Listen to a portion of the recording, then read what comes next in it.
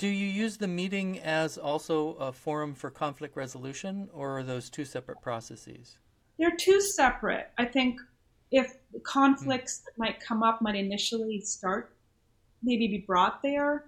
I think in our the way that we solve conflicts, we completely trust the kids. We have long breaks, which we call exploration, because we really believe that as much learning happens when they're just in play together. And we trust that they're going to kind of on that first level, like work out conflicts that come up just on their own. And often that happens, and the older kids might help the youngers, kind of facilitate and figure out. And then there's times where it's just too much for them to handle, and so they come and they might seek adult support. And then we might, just through modeling like good listening and supporting one another, just solve the conflict more or less right in that moment through conversations, and really having the kids just take the time to listen to one another.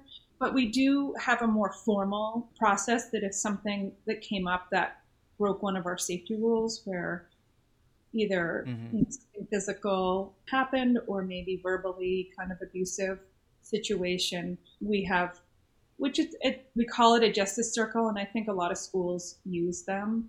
And it's but we found that it works really nicely, and that, it's that circle where the first round is just everybody kind of stating the facts of what they saw. And then the next round is like the feeling of like, how did it feel for each perspective?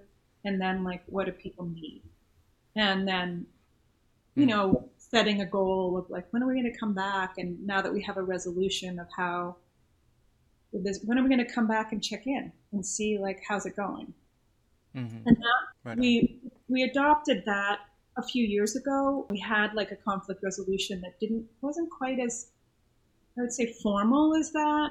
What I really like about this one is that it kind of separates a little bit from the emotion at first, where we're just kind of stating the facts, and that kind of helps everybody get a little bit of ease of like, oh, okay. And then when we do that round of people really talking about their feelings, it's pretty amazing what I witness kids being able to share and support, and the way they support one another, and then owning their perspective of like, ooh, that was not really a good choice. Yeah, I don't know. I find it to be, I wish that more people had those skills, and had the time. Like like to really just go through that process, because it's so valuable. This is the Agentic Schools podcast, where you will learn about schools from around the world where children's agency to make decisions about their learning and living is more important than their academic skills.